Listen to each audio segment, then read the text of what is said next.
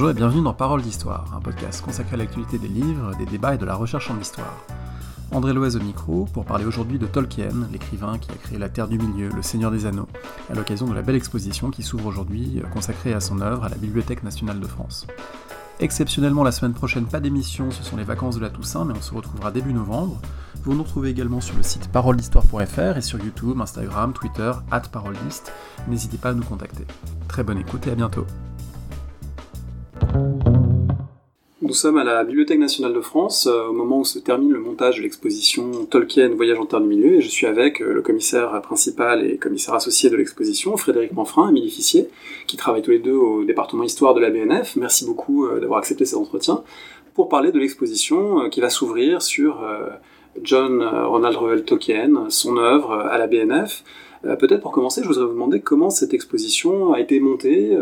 Il y a une originalité, je crois que c'est la première exposition que fait la BN sur un auteur dont les écrits ne sont pas conservés d'une manière ou d'une autre, les manuscrits en tout cas, à la bibliothèque, mais ça vous est quand même paru important, intéressant de faire cette exposition. C'est un double challenge pour la BNF, parce que si on a une grande tradition d'exposition littéraire, et encore on va la poursuivre avec des auteurs français, Proust, Baudelaire bientôt, là on a fait le choix d'avoir non seulement un auteur dont on n'a effectivement pas les manuscrits, mais en plus un auteur étranger, ce qui est une première. Et on a choisi Tolkien parce que, avec Vincent Ferré, qui est l'autre commissaire général de l'exposition, pour nous deux, Tolkien est vraiment un des très grands du XXe siècle. Émilie, est-ce que vous pouvez peut-être nous dire un mot des liens de cette exposition avec celle qui a eu lieu à Oxford et la manière dont celle de la BNF à la fois reprend des éléments et puis ajoute des éléments par rapport à une première exposition qui avait eu lieu en Grande-Bretagne? Oui, alors du coup, l'exposition est vraiment une exposition originale à la BNF, puisque, donc, comme vous le disiez, il y a eu une exposition à la Bodleian Libraries à Oxford, également à la Morgan Library aux États-Unis. Et l'exposition de la BNF est vraiment complètement originale parce que bien sûr elle reprend certaines pièces de la Bodleian, mais la surface est 4 fois plus grande. On a ajouté des dizaines de pièces qui n'étaient pas présentes dans l'exposition de la Bodleian d'Oxford. L'originalité de notre exposition réside aussi dans les pièces de contextualisation qui servent à éclairer le contexte de création et aussi à faire des renvois vers l'imaginaire des visiteurs, et qui sont des pièces BNF pour la plupart, mais aussi musée de l'armée, muséum d'histoire naturelle, voilà. Donc c'est vraiment une exposition qui reprend bien sûr les archives de la Bodleian, puisque c'est là que se trouve la majorité des archives, également des pièces marquettes, et notamment des pièces inédites qui n'étaient pas dans l'expo de la Bodleian. Alors, est-ce qu'on peut peut-être dire un mot pour les auditrices et les auditeurs de cette Bodleian Library, qui est un lieu très très important en Grande-Bretagne, et un lieu qui a un lien direct avec Tolkien lui-même, puisqu'il a travaillé à Oxford, et assez naturellement, finalement, la plus grande partie de ses manuscrits a été versée là-bas? Alors oui, la Bodleian, c'est vraiment c'est la bibliothèque de l'université d'Oxford, donc qui a un rôle assez proche de celui de la Bibliothèque nationale de France, dans la mesure où elle reçoit aussi des exemplaires des publications, des documents publiés en Angleterre. Il y a une forme de dépôt légal. Tout à fait, qui n'est pas tout à fait le même que celui de la BNF, mais en attendant qu'on est face à une bibliothèque qui a effectivement des collections gigantesques, des collections très variées, et notamment beaucoup de papiers d'écrivains liés à Oxford plus particulièrement. On peut citer évidemment Tolkien, mais on peut aussi penser à Lewis Carroll, qui avait enseigné à Oxford un petit peu avant, William Morris, côté pré-raphaélite, qui est aussi très lié à Oxford, et je pense aussi à C.S. Lewis, qui est un des grands amis de Tolkien, qui a lui écrit Narnia, dont les papiers sont aussi à Oxford. Cette exposition de Tolkien, vous dites dans le catalogue, qui est magnifique et qu'on recommande en accompagnement de l'exposition pour ceux et celles qui ne pourraient pas venir la voir à la BNF, vous dites dans le catalogue que cette exposition elle a été aussi montée avec ce qu'on appelle le Tolkien Estate, c'est-à-dire les descendants, les ayants droit de Tolkien. Quelle a été leur implication? On sait en particulier que l'un de ses fils, Christopher, a poursuivi, édité, retravaillé, transmis l'œuvre de son père de façon considérable, on pourra sans doute y revenir. Est-ce qu'il y a une association à l'exposition qui a été faite, que vous avez montée? Alors, le Tolkien Estate, il est effectivement omniprésent dans le projet. D'abord parce que l'œuvre de Tolkien n'est pas dans le domaine public, qui est une question de droit d'auteur, tout simplement, qui nécessite de travailler en étroite collaboration avec les ayants droit. Mais plus que ça, et ce qui est à mon avis la dimension essentielle, c'est que Dans le Tolkien Estate, vous avez les enfants Tolkien, ceux qui sont encore vivants, donc Priscilla, il n'y a plus Christopher, mais c'est sa femme Bailey qui a pris le relais, et des petits-fils Tolkien, et leur principal souci, c'est vraiment justement ce souci de défense, de légitimation de l'écrivain. Donc, y compris dans le choix des pièces, les choix de pièces qu'on expose à côté, le Tolkien Estate a joué un grand rôle à la fois de contrôle, bien sûr, parce qu'il y a du droit d'auteur, mais aussi de conseil. J'ai vu que vous aviez eu une question d'un de vos auditeurs ou d'une de vos auditrices sur Christopher et son rôle dans l'exposition. Donc, comme le disait Frédéric, il fait plus partie du board du Tolkien Estate, puisqu'il a quand même 94 ans. Mais par contre, il y a eu des prêts de la part de la famille. Donc voilà, j'en dis pas plus, mais il y a des reliques à venir voir dans l'exposition. Du coup, du côté de la BNF, vous avez travaillé en bonne intelligence avec la Bodleian et les Tolkien, mais vous avez aussi imaginé des objets, des manuscrits qui pouvaient venir en appui. On parlera tout à l'heure d'un imaginaire lié très fortement au Moyen-Âge. Donc, est-ce que vous pouvez donner peut-être une idée de quelques-uns des objets ou des éléments ou des textes que vous avez voulu mettre en regard des œuvres propres de Tolkien ? Alors, il y en a beaucoup. Ils sont de nature assez diverse parce qu'il y a à la fois, on retrouvera à la fois des manuscrits, des livres imprimés, des objets, et dans les objets, beaucoup de choses différentes également, des ivoires, des armes, donc voilà. Un corps magnifique qui fait penser au corps du Gondor dans Le Seigneur des Anneaux. Exactement. Et conservé chez nous au département des monnaies, médailles et antiques. Donc oui, des pièces BNF comme je disais tout à l'heure, mais aussi des pièces de musées comme le musée de l'armée qui a prêté énormément d'armes qui servent vraiment à illustrer ou en tout cas qui servent à nourrir l'imaginaire des visiteurs en lien avec les écrits de Tolkien. Le muséum qui nous prête aussi beaucoup de choses. Et également dans les livres imprimés, il y a bien sûr une grande majorité de livres qui sont de la BNF, mais on a aussi eu un prêt de la Bibliothèque Sainte-Geneviève pour le Kalevala, des illustrations de Kittelsen, voilà, pour ne citer que cela. Alors dans le choix des pièces, ce qui est important de souligner, c'est qu'on a fait le choix de ne présenter aucune œuvre qui soit postérieure à la mort de Tolkien. C'est-à-dire qu'on ne retrouvera pas les films de Jackson, ni les jeux vidéo, ni n'importe quelle illustration postérieure. Il faut que le visiteur il se recrée un imaginaire à partir des manuscrits et des dessins originaux de Tolkien et d'objets que Tolkien a pu voir de son vivant.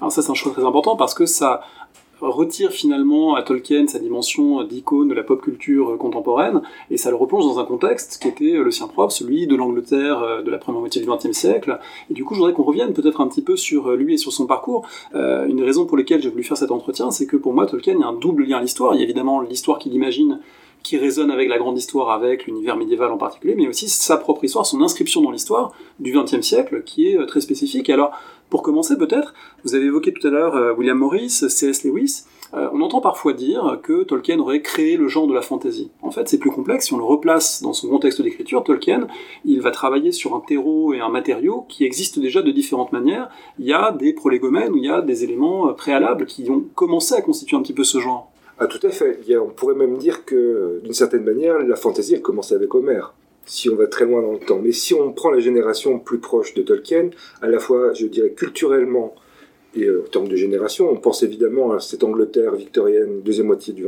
XIXe siècle, avec des auteurs comme William Morris, que je citais tout à l'heure, ou George MacDonald, par exemple, qui, eux, sèment les germes de la fantasy, au sens moderne vraiment du terme. Donc, une histoire dans un monde inventé qui se passe dans un passé lointain, peu précis, ce que Morris ou MacDonald appelaient romance ou tales, qui sont d'ailleurs des mots que Tolkien lui-même reprend ensuite. Effectivement, il est héritier de ces auteurs britanniques du XIXe siècle, et dans ses contemporains à lui, il ne faut pas oublier que 2 ans avant la publication du Hobbit aux États-Unis, Howard publie Conan le Barbare et lance l'Heroic Fantasy. Donc il y a aussi, c'est 1935. Ouais, tout à fait. Donc il y a une mode qui commence à prendre dans le monde anglo-saxon, mode à laquelle Tolkien, je dirais, en fait, on peut même pas dire qu'il est. Je ne sais pas si on est vraiment très très conscient. Lui écrit ce qu'il a envie d'écrire, mais concrètement, il s'inscrit à la fois dans une tradition et dans une mode qui a repris notamment dans le monde anglo-saxon à partir des années 30. Avec peut-être d'autres influences, quand on lit un petit peu sur Tolkien et sa jeunesse, on dit qu'il a été marqué par une représentation de Peter Pan, que c'était un univers aussi fantastique auquel il a été sensible, et puis on pense évidemment à travers l'anneau à Wagner, et on pense à l'opéra wagnérien qui a aussi joué un rôle pour évoquer un monde légendaire issu des anciennes mythologies germaniques. Est-ce que c'est quelque chose aussi qui a pu alimenter cet imaginaire, Émilie Fissier ? Alors, Tolkien lui-même dit de l'anneau des Nibelungen qu'il n'a absolument rien à voir avec son propre anneau, si ce n'est le nom, l'anneau. Donc, ça pose déjà quand même un peu le contexte de Tolkien et ses influences supposées ou assumées, ou voilà. Donc bien sûr, et c'est aussi pour ça que nous on a voulu proposer des pièces de contextualisation, mais qui ne sont pas considérées comme des sources de Tolkien. Certaines le sont parce que il a dit clairement qu'il avait lu telle œuvre, qu'il a travaillé sur tel manuscrit, mais c'est plutôt pour faire référence à une culture européenne commune que on pense nos visiteurs ont, ou en tout cas que ça leur parlera, parce que bien sûr, forcément, et vous n'êtes pas le seul, je pense, à penser à l'anneau des Nibelungen, parce que c'est une référence qui fait sens par rapport à Tolkien.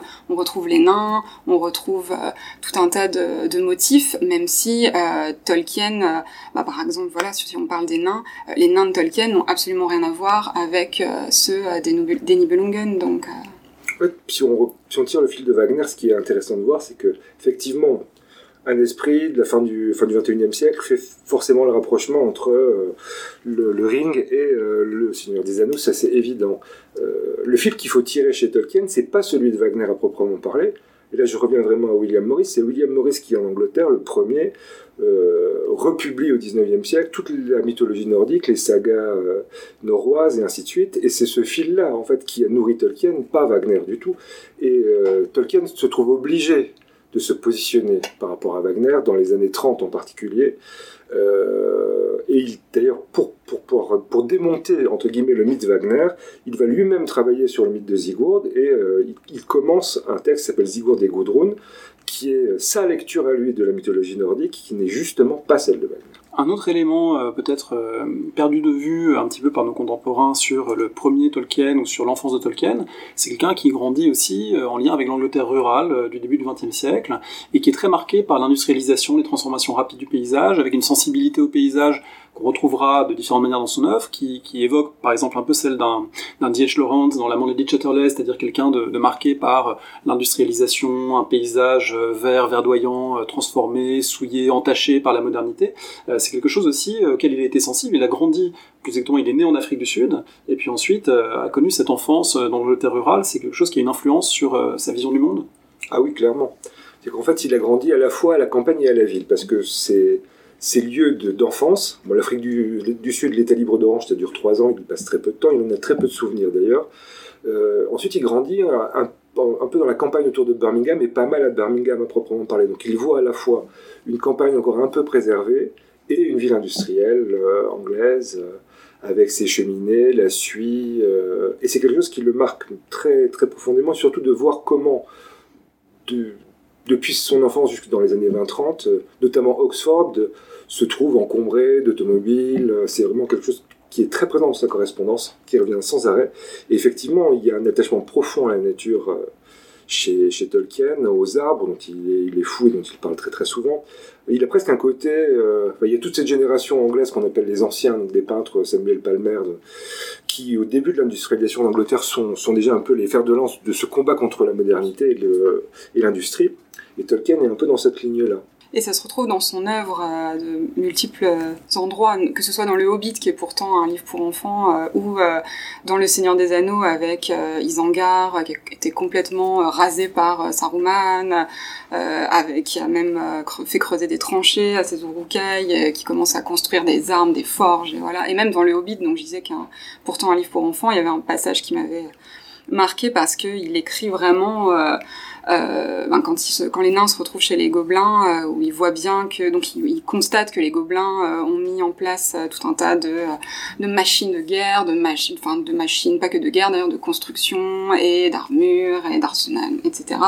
Et vraiment il y a presque un manifeste sur le fait que vraiment c'est la destruction de la nature et que c'est vraiment le pire qu'on puisse faire dans ce monde, en tout cas qu'il a créé, voilà. Alors on retrouvera évidemment cette inquiétude devant la destruction en lien avec la Première Guerre mondiale. Avant d'y arriver, Tolkien est un étudiant, relativement brillant, mais pas tout à fait typique de sa génération, notamment, et ça, des biographes ont soulevé cette question dans son rapport à ce qu'on appelle en Angleterre les classics, la littérature classique gréco-latine qui forme vraiment la colonne vertébrale de l'éducation des classes supérieures britanniques, et il me semble, en tout cas à lire les travaux, que c'est quelque chose avec lequel il a plus de difficultés, et que les deux grands, finalement, les deux grands massifs culturels que seraient Shakespeare d'un côté ou les classiques gréco-latins de l'autre ne sont pas pour lui la source première d'inspiration ou d'intérêt, qu'il a plus de réticence envers ça que la plupart des jeunes hommes de sa génération.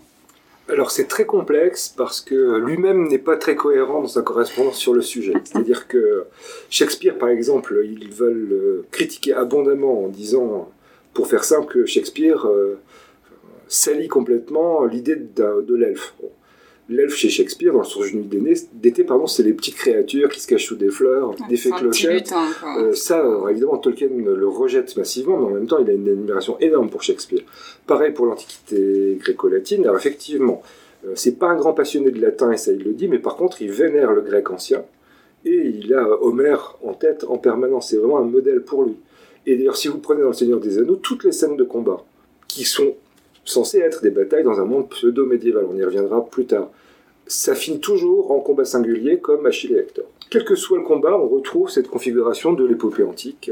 Donc en fait, son rapport effectivement à l'Antiquité, il est un petit peu complexe, mais je pense que le jeune Tolkien faisait un peu le fier vis-à-vis de ses camarades en rejetant un peu les Grecs et les Latins et Shakespeare pour préférer effectivement William Morris ou le Kalevala, la littérature nordique. Alors le Kalevala, on va y venir, et c'est toutes ces inspirations de ces années d'étudiant. Il va effectivement emprunter à la bibliothèque une grammaire finlandaise, se plonger dans l'étude des langues, et en particulier du vieil anglais, avec une passion dévorante, et ce rapport aux langues, il est très précoce, évidemment, c'est sans doute le fil directeur principal de son œuvre, cette capacité à la fois à s'immerger dans des langages réels, et à se baser sur eux et sur leur étude pour créer des langages imaginaires. Tout à fait, vraiment. Alors il y a une espèce de légende urbaine qui est à la fois, à mon avis, vraie et fausse sur Tolkien.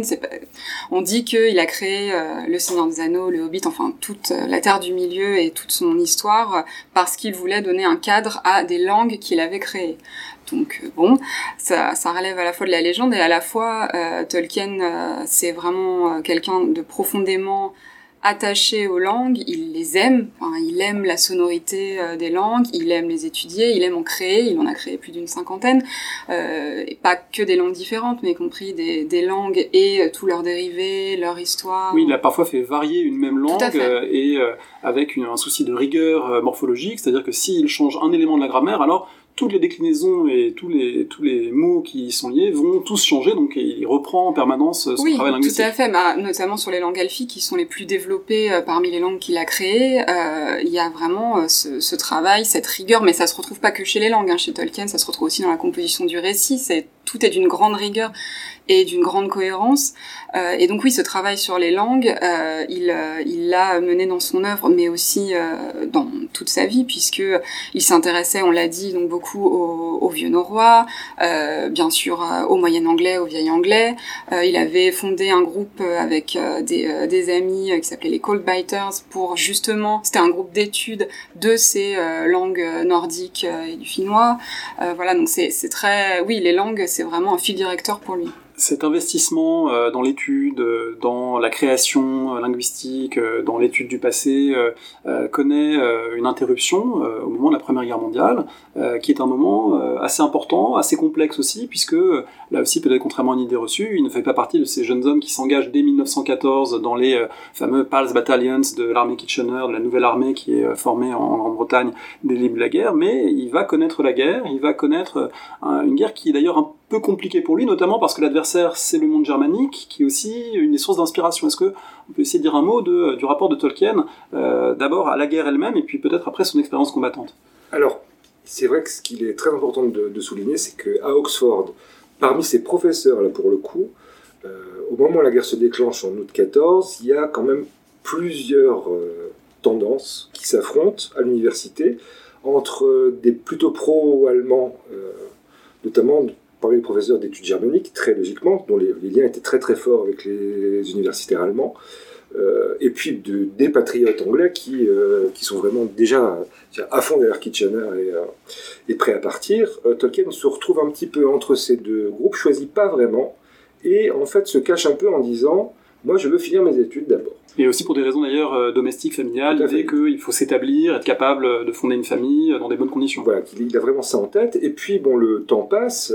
Comme on le sait, il n'y a pas de conscription en Angleterre, donc rien ne l'oblige, en tout cas jusqu'en 1916, à rentrer dans le conflit. Et lui, il en discute avec ses amis, il y a une lettre où il explique que ça devient difficile à Oxford, quand on est un jeune homme vigoureux, d'être là, planqué, alors que les copains sont au front.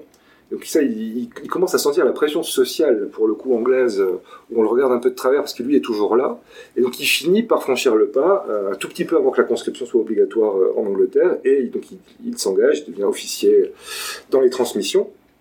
Il a une expérience du front qui n'est pas très longue, hein. Il participe à la bataille de la Somme, mais 3 mois, et il tombe malade, il attrape la fièvre des tranchées, et il finit en gros la guerre à l'hôpital, des séjours, des petites rémissions, mais en fait il ne repart pas sur le front. Donc il a une expérience qui est relativement limitée, mais qui va quand même le marquer très fortement. Il dit d'ailleurs que quand il pense au paysage du Mordor, c'est le champ de bataille de la Somme qu'il voit. Ah, c'est le No Man's Land, hein, c'est quelque chose qui a été souligné par différents commentateurs. D'ailleurs, lui-même a écrit un certain nombre de passages qui se prêtent à cette interprétation. Si on se reporte à la seconde préface, plutôt la préface de la seconde édition de Seigneur des Anneaux, il répond à certaines lectures qui ont été faites de son œuvre, parce qu'elle a été publiée après la Seconde Guerre mondiale, et pas mal de gens voulaient y voir des métaphores, des allégories, des liens avec la Seconde Guerre mondiale. Et lui rappelle que c'est plutôt la première qui l'a marqué, que il y a une phrase dans laquelle il dit, dans cette préface, en 1918, tous mes amis sauf un étaient morts, et finalement on sent que c'est quelque chose qui a une influence sur son œuvre. Est-ce qu'on peut en déceler d'autres traces dans son travail ? Alors de la Première Guerre mondiale, il y a vraiment donc ce paysage du Mordor, comme disait Frédéric, il le dit clairement dans une des lettres, hein, que ça doit beaucoup à la Somme au début du siècle. La mélancolie peut-être d'un monde perdu, d'une innocence perdue. Bon, ça c'est toute la génération du feu britannique, hein, qui va travailler ce thème de nous sommes allés en guerre finalement innocents, nous avons tous perdu quelque chose dans les tranchées, et d'une certaine façon l'impossible retour à la normale de Frodon après la quête de l'anneau. Est-ce qu'il n'y a pas quelque chose là qu'on pourrait mettre en parallèle ? Il y a plein de fils qu'on pourrait tirer. Il y en a un autre qui me paraît intéressant, c'est le livre s'appelle Le Seigneur des Anneaux. Physiquement il apparaît jamais. Sauron est omniprésent mais jamais concrètement là. Le fait d'être en permanence face à une menace d'un ennemi qu'on ne voit pas, qui peut vous détruire sans que même vous le voyez, c'est très proche de l'expérience des combattants de 14-18. C'est déluge d'artillerie, c'est cette mort technique qui vous tombe dessus sans que vous n'y puissiez rien. C'est pour moi aussi que là vraiment il y a un signe de la Première Guerre mondiale dans l'œuvre de Tolkien. Effectivement, ce qui est très très important, et vous l'avez souligné, c'est le rapport à la mort. La grande question du Seigneur des Anneaux, et Tolkien le dit dans une très belle interview à la BBC, c'est comment on se positionne face à la mort, et justement cette mort qui est censée être un accident mais qui en fait est épouvantable, que ce soit celle des autres ou la sienne propre. Rappelons au passage qu'il a perdu très tôt sa mère, il a perdu très tôt son père qu'il n'a presque pas connu, perdu très tôt sa mère. Et tout plein de ses camarades d'Oxford pendant la Première Guerre mondiale. Donc le rapport à la mort est vraiment une question clé, et là la Première Guerre mondiale elle joue évidemment un rôle absolument clé dans sa manière de concevoir le rapport à la mort, qui est vraiment le cœur du Seigneur des Anneaux, en fait. Et y compris le fait qu'il n'y a pas de retour possible, et qu'on revient changer. Ça, c'est très net. La fin très curieuse du Seigneur des Anneaux, qui n'est pas une fin telle qu'on peut s'attendre, on peut s'attendre dans un roman, cette espèce d'échec, de retour un peu désespéré, et à mon avis très révélateur aussi de l'expérience à la fois la sienne en tant que soldat de la Première Guerre mondiale, mais aussi, c'est très important, celle de son fils Christopher, qui lui participe à la Deuxième Guerre mondiale. Il est dans la Royal Air Force à partir de 1944, au moment où Tolkien écrit Le Seigneur des Anneaux. C'est-à-dire qu'il y a un peu comme une sorte de rappel de son expérience à lui à travers son fils pendant la Deuxième Guerre mondiale. Alors entre 1918 et 1944, il y a d'abord un Tolkien qui devient un savant, qui devient un philologue respecté. C'est d'ailleurs quelque chose aujourd'hui qui évidemment passe dans l'imaginaire au second plan par rapport à son travail littéraire, mais pour lui c'était tout à fait primordial, et au départ la littérature, l'écriture étaient des divertissements annexes d'une certaine façon, et la publication peut-être n'était pas l'objectif premier. En tout cas, c'est venu plus tard, immédiatement. C'est d'abord un philologue. Est-ce qu'on peut évoquer son domaine de travail et finalement comment il est devenu un savant? Oui, je crois qu'on l'a déjà beaucoup évoqué en parlant des langues, parce que il a donc travaillé sur des textes en vieil anglais, en moyen anglais. Les textes les écritures et les langues nordiques, comme on l'a déjà évoqué. Donc oui, il y a tout cet aspect-là de ces études, mais plus que opposer divertissement, études et puis écriture de divertissement, ce qui est important dans ses premiers textes, c'est aussi tout ce qu'il écrit pour ses enfants. En fait, Tolkien, c'est vraiment un conteur. Il a écrit énormément de choses. D'abord, Le Hobbit, les premiers lecteurs, c'était ses enfants. En tout cas, ceux qui l'ont écouté, c'était ses enfants. Avec même des lettres du Père Noël qui écrivaient et qui illustraient. Oui, les lettres du Père Noël. On peut aussi penser à Mr. Bliss, Monsieur Merveille, donc qu'on expose d'ailleurs et qui n'était pas dans les précédentes expositions de la Morgane ou de la Bodleian. Donc c'est pareil, c'est un petit ouvrage, mais on voit qu'il est façonné par lui-même comme un petit livret. Il en a fait les illustrations parce qu'il fait de très belles illustrations. Alors ça, c'est un point peut-être sur lequel on peut s'attarder un petit peu, parce que il n'est pas le seul de ce genre. On pense à William Blake, vous l'évoquez dans le catalogue, mais c'est quand même une originalité de son travail, et là l'exposition va le donner à voir de manière tout à fait remarquable, et le catalogue le reproduit très bien. On découvre un Tolkien, on redécouvre un Tolkien illustrateur. On connaît, lorsqu'on a lu Le Seigneur des Anneaux, les cartes, et puis un petit peu la symbolique sur les couvertures, mais là, on découvre finalement une profusion de travaux, d'aquarelles, de dessins. Il y a un très grand talent graphique aussi. Oui, et ce qui est assez intéressant, c'est que c'est quelqu'un qui est capable de travailler dans des styles qui sont extrêmement différents. Juste avant la Première Guerre mondiale, il se voit plutôt poète que conteur. Il fait des essais de poésie, et il dessine. Alors, il a appris à dessiner et à peindre avec sa maman, en fait. Il a commencé, comme tous les petits garçons, par faire des dessins un peu réalistes, des paysages, des choses comme ça.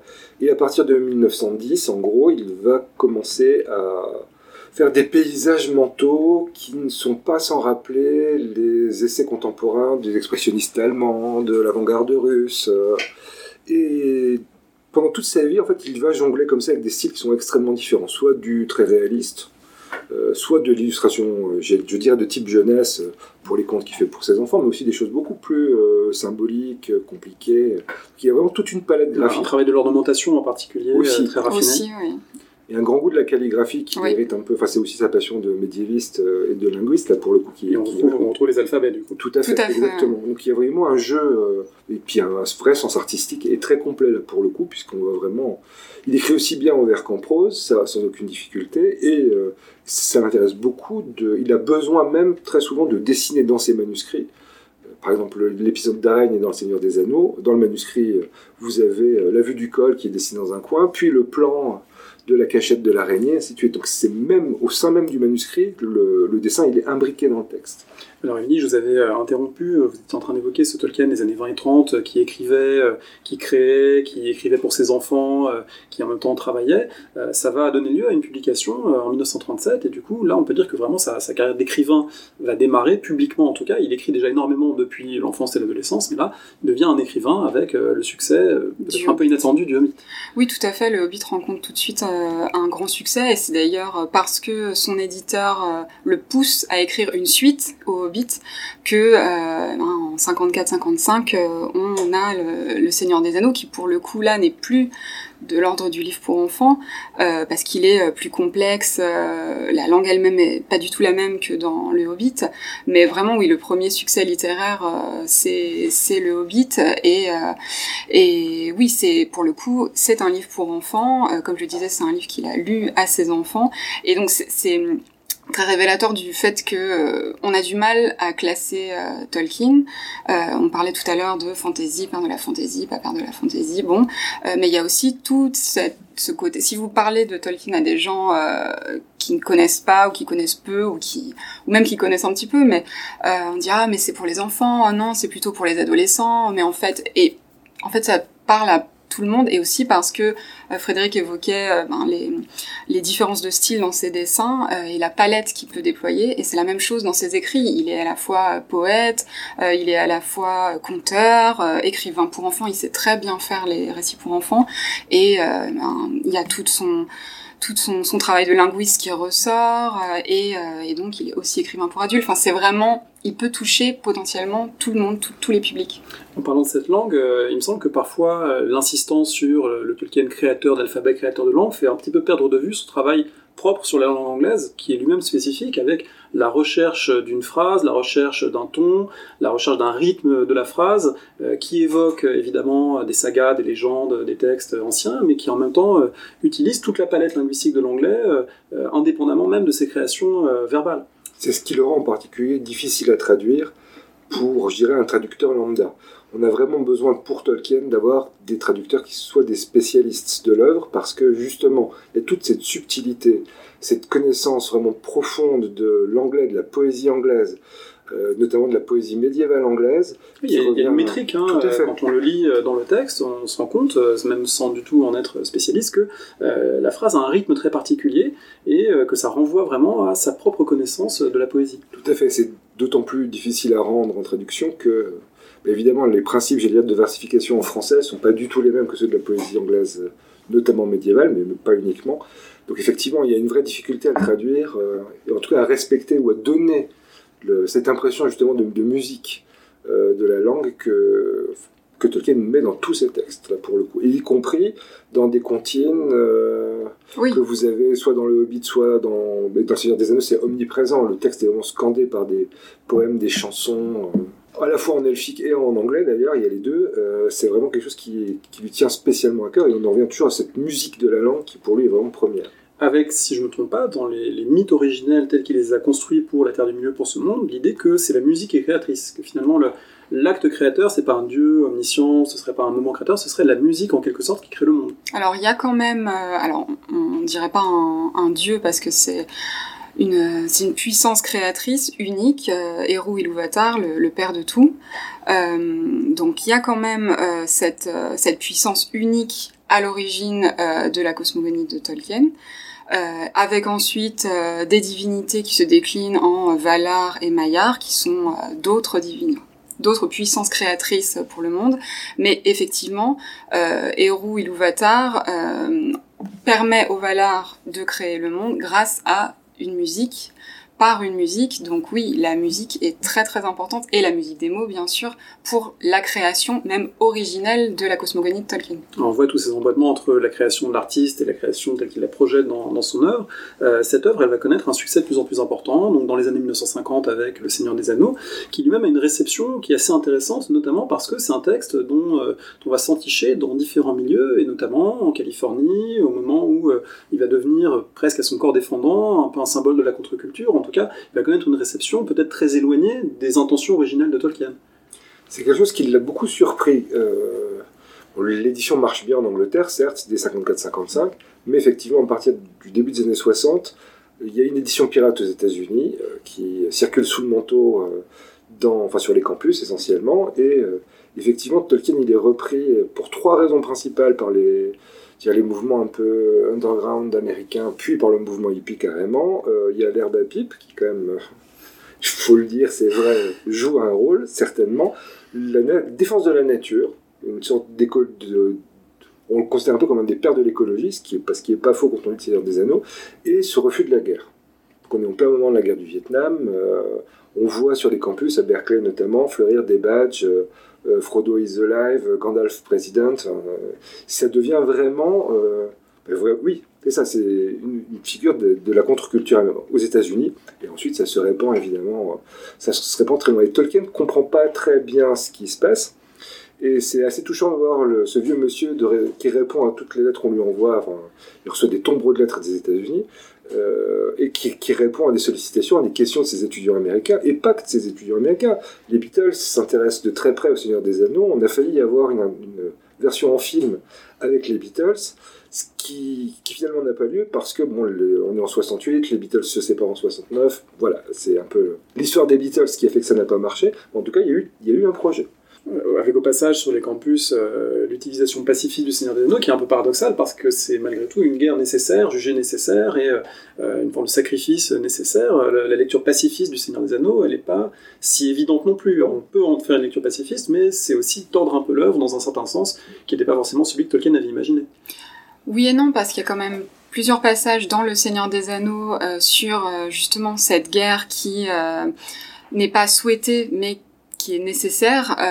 Ils vont à la guerre. Alors il y a des discours notamment de Faramir, le frère de Boromir, les enfants de l'intendant Denethor du Gondor, pour resituer. Un des personnages les plus maltraités par les films, si je peux me permettre.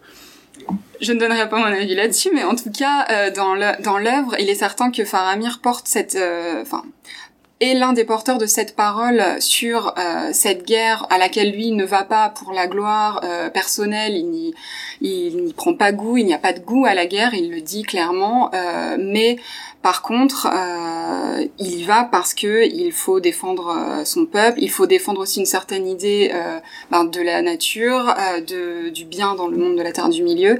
Et c'est important que ce soit Faramir qui tienne ce discours-là dans l'œuvre, parce que Faramir, c'est, je pense, un des personnages importants pour Tolkien, puisque il lui a également prêté un des rêves que Tolkien faisait régulièrement, qui est plutôt lié au mythe de l'Atlantide, donc qui renvoie à l'île de Núménor dans la cosmogonie de Tolkien, et ce rêve d'une grande vague qui submerge une terre, et il l'a prêté à Faramir. Donc Faramir est vraiment, pour moi, un porteur de messages dans l'œuvre, et vraiment il y a dans tout au long du Seigneur des Anneaux cette idée de la guerre non comme choix, mais qu'on doit faire parce qu'on n'a pas le choix. Et de la même manière, vous évoquiez le sacrifice de Frodo, c'est pareil, il y a une citation d'Elrond qui dit que de toute façon c'est les petites mains qui font tourner les grandes roues du monde, parce que les grands, eux, regardent ailleurs, mais de toute façon elles doivent le faire. Il n'y a pas d'autre choix que ça, même si on n'est pas sûr d'aller jusqu'au bout, même si on sait que c'est du sacrifice, il faut le faire. Alors ces lectures très contemporaines de Tolkien au cœur des années 60, elles contrastent évidemment avec ses sources d'inspiration qui, elles, sont beaucoup plus anciennes, qui renvoient à un univers, je ne sais pas si médiéval d'ailleurs est le bon terme, parce que c'est un ensemble de choses qui renvoient à des espaces différents qui ne sont pas tous du même Moyen-Âge, parce que le Moyen-Âge occidental chrétien, c'est pas exactement l'univers culturel de Tolkien, c'est la mythologie nordique en particulier qui l'intéresse, et donc quelque chose qui est antérieur encore à la civilisation médiévale telle qu'elle se déploie par la suite en Angleterre même. Est-ce qu'il n'y a pas d'ailleurs chez Tolkien quelque chose qui renvoie à l'avant de la conquête par les Normands, à l'avant on va dire, la médiévalisation de l'Angleterre, une Angleterre qui serait autre, qui appartiendrait encore à une autre ère culturelle? Alors il en veut beaucoup à Guillaume le Conquérant, ça c'est certain. Pour lui, les Normands ont détruit ce qu'était l'Angleterre anglo-saxonne, qui lui tient spécialement à cœur, d'abord linguistiquement, on en a beaucoup parlé, mais pas uniquement. C'est-à-dire que toute une culture, toute une mythologie, dont il ne reste que des bribes, et la bribe la plus importante étant le Beowulf, qui est son texte fétiche de la littérature anglo-saxonne, qu'il a édité d'ailleurs, traduit, qui est vraiment le texte sur lequel il travaillait le plus avec ses étudiants, qui est vraiment pour lui la grande référence. Le grand projet de Tolkien, il le dit que jeune homme, c'est de recréer une mythologie à l'Angleterre, mythologie qui a été en grande partie détruite par les Normands et, j'allais dire, après complètement dévoyée par ce qu'il appelle le fatras celtique, donc il dit ça, mais en même temps, il les aime beaucoup aussi. C'est Arthur, en gros. Et donc, lui, son rêve, ça aurait été vraiment de retrouver ces traces de cette Angleterre, après les Romains et avant les Normands, en gros. Vraiment, c'est ça qui l'intéresse le plus. On le retrouve dans pas mal de ses textes de fiction. On le retrouve même, quand il crée les Rohirrim, le peuple du Rohan, il a en tête les cavaliers de Mercie, ce royaume du centre de l'Angleterre. Le Rohirrim lui-même est une déclinaison de dialecte mercien. Il joue beaucoup là-dessus. Ça, c'est vraiment pour lui, s'il aurait vraiment voulu préserver quelque chose de l'Angleterre médiévale, c'est cette Angleterre médiévale-là. Donc, pas celle d'après. Alors, même si il va s'intéresser beaucoup à l'Angleterre du XIVe siècle, tout ce qui est autour de Geoffrey Chaucer, c'est une autre période qui va l'intéresser un peu. Et alors du coup, avec un défi interprétatif et de transmission quand on monte une telle exposition, c'est que pour le coup en France, et pour les visiteurs continentaux entre guillemets, c'est une matière qui est beaucoup moins familière que la matière arthurienne, ce qu'on appelle la matière de Bretagne, mais justement qui n'est pas exactement du même ordre, que Perceval, le Comte du Graal, etc. On est dans un autre imaginaire médiéval. Justement, oui, c'était tout le défi de l'exposition, et c'est aussi pour ça qu'on a fait le choix de présenter des pièces de contextualisation. C'était pour que... on a fait exactement le même raisonnement que vous, à savoir que les visiteurs continentaux et a fortiori français... C'est vous qui avez ce raisonnement, c'est moi qui l'ai lu et qui vous le redis. Ah, bon, bah voilà, alors... Je précise bien que c'est en vous lisant que je pose cette question. Oui, non, mais vraiment, c'était vraiment le défi, parce que à la fois, si on sait qu'il y a énormément de lecteurs français qui adorent Tolkien, qui le connaissent même certainement mieux que nous, pour certains, il y a quand même cet enjeu de référence. On a beaucoup parlé du fait que Tolkien n'était pas n'importe qui, était un professeur à Oxford, avait été extrêmement érudit, et même si l'œuvre est accessible à tout le monde, oui, il y a des choses dans la culture commune, mais pas que commune finalement, qui éclairent l'œuvre, qui permettent en tout cas de tirer des liens, de tisser des choses, et oui, et les pièces de contextualisation sont aussi là pour ça, pour évoquer telle période du Moyen-Âge, telle ou telle autre, la fin du Moyen-Âge aussi pour les armes.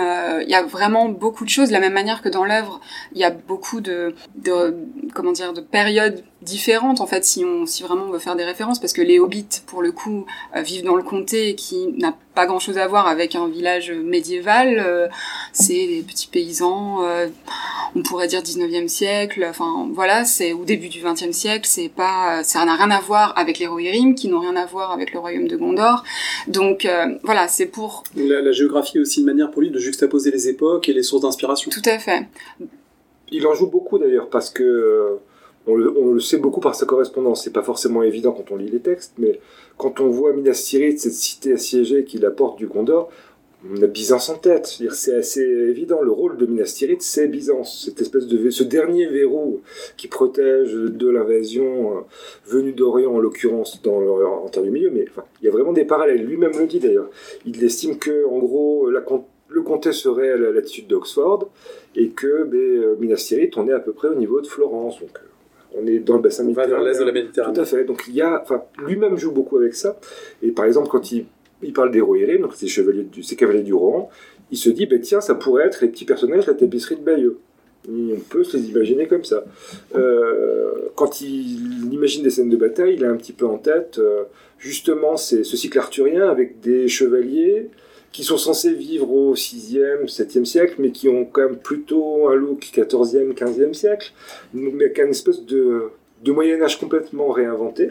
Ce qui est finalement ce qui devient le propre de la fantasy, tout à fait. C'est cette capacité à englober différents Moyen-Âge, différents univers médiévalisants dans un même cadre, avec, au-delà d'ailleurs des contextes propres ou des équipements, des apparences des personnages, également des thèmes. Le thème de la quête, il a beau ne pas être spécifiquement anglo-saxon ou norrois, on le retrouvera à d'autres moments du Moyen-Âge, et du coup, évidemment, il imprègne son œuvre.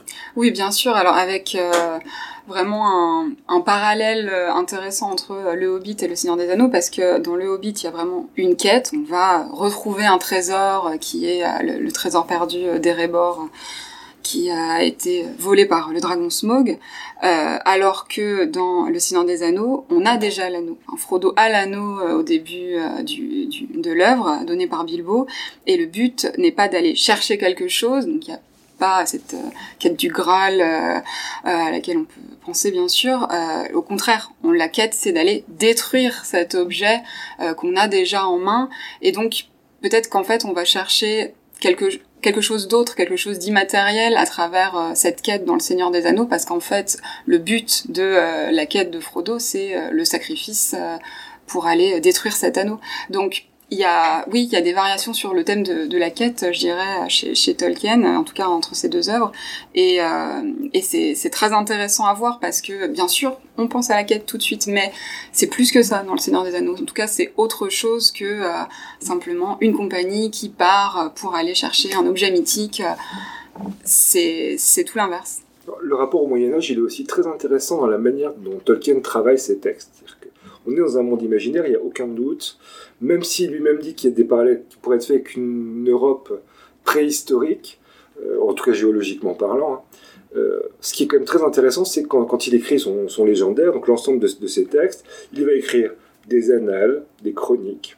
Quand il fait de la poésie, il fait des laits, qu'il utilise la littérature médiévale sous tous ses aspects pour créer, une fausse histoire à cette terre du milieu, mais qui reprend les codes, en tout cas de l'écriture, de l'histoire médiévale occidentale. Et c'est d'autant plus drôle qu'il va même s'amuser jusqu'à faire ce que font encore aujourd'hui les étudiants, les médiévistes qui travaillent sur les textes, c'est la tradition des textes.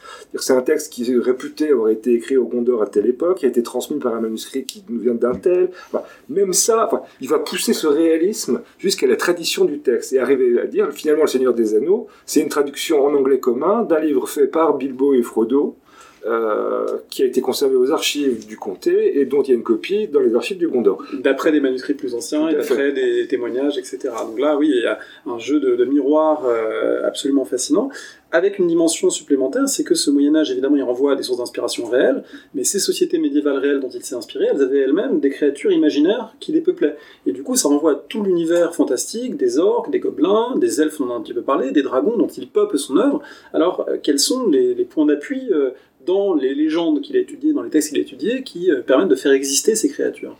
Alors pour les dragons, c'est assez simple parce que lui-même parle des grands worms, en tout cas ça renvoie vraiment à une version nordique du dragon. Les dragons les plus anciens qu'il crée en Terre du Milieu n'ont pas d'ailes, donc c'est vraiment les vers de la tradition nordique.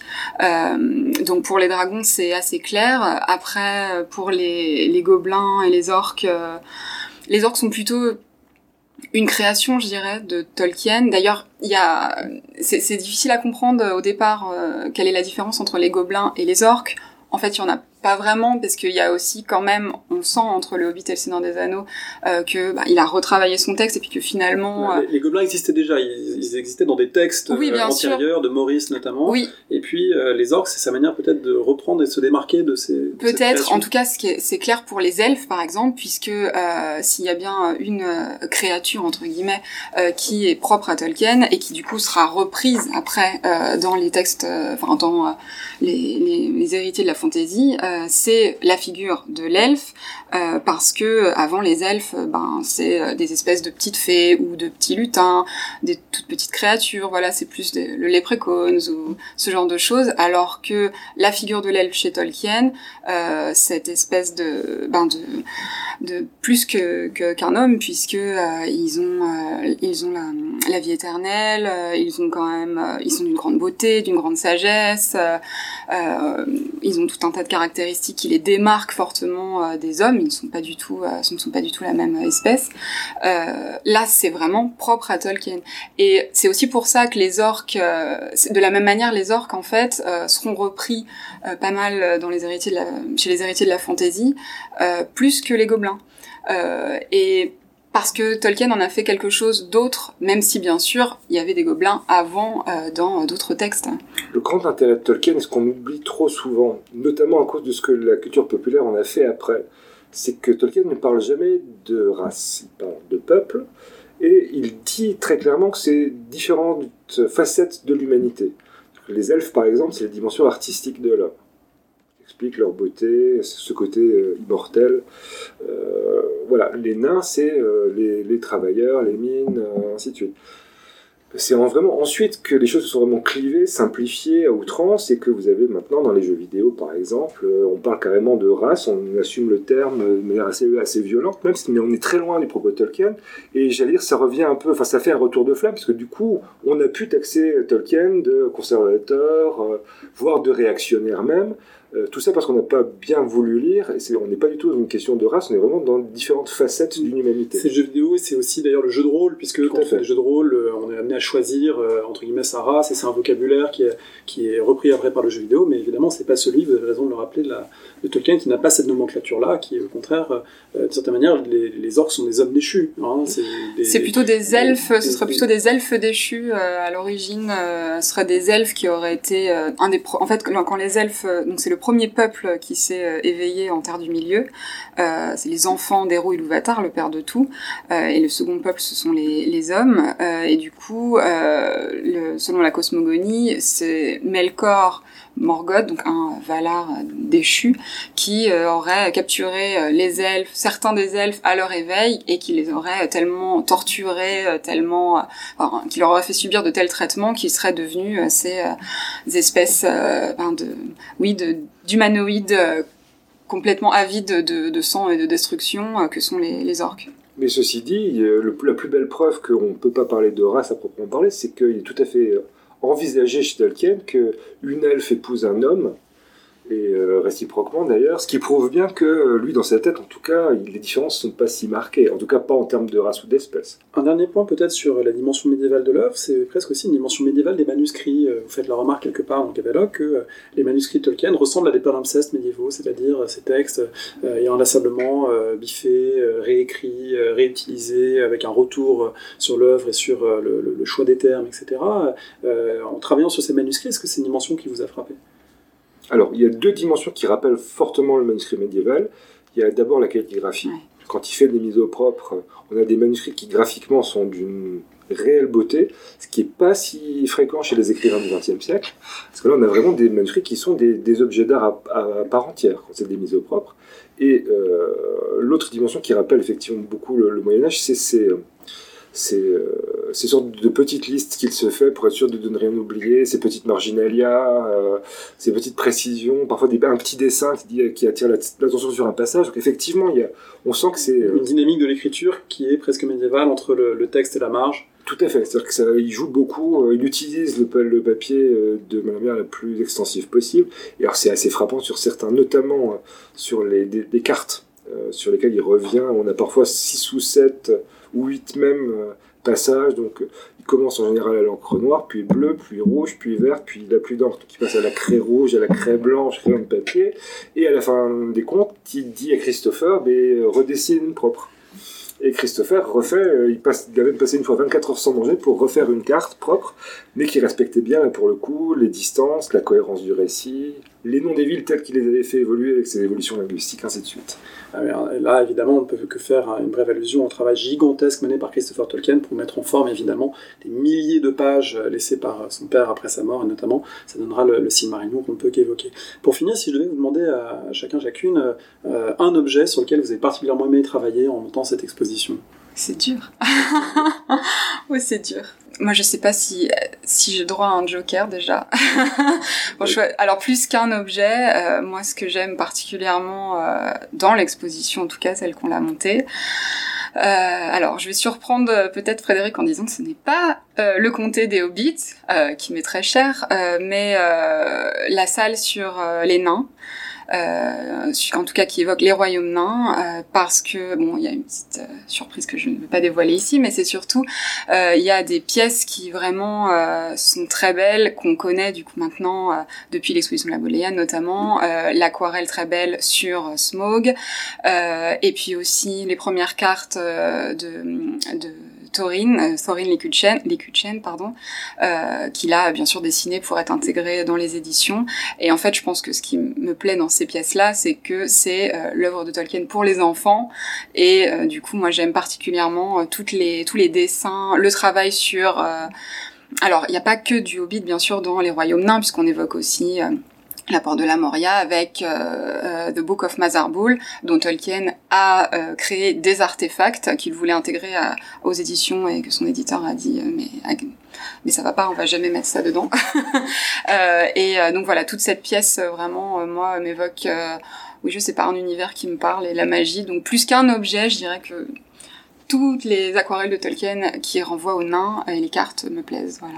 Frédéric ? Alors moi, je vais choisir une pièce de contextualisation et un manuscrit de Tolkien.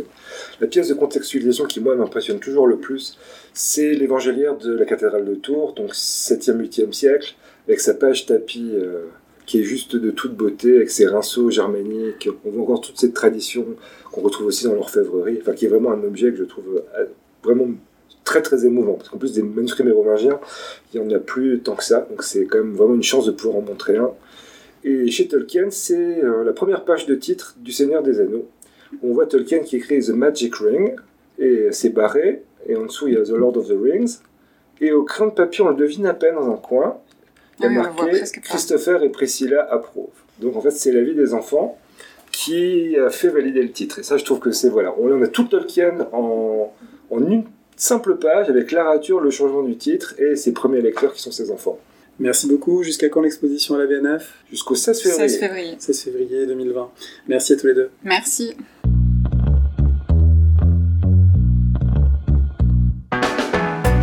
Merci de nous avoir écoutés. Rendez-vous sur le site www.paroledhistoire.fr pour toutes les informations sur le podcast, pour vous abonner, écouter ou télécharger les autres émissions.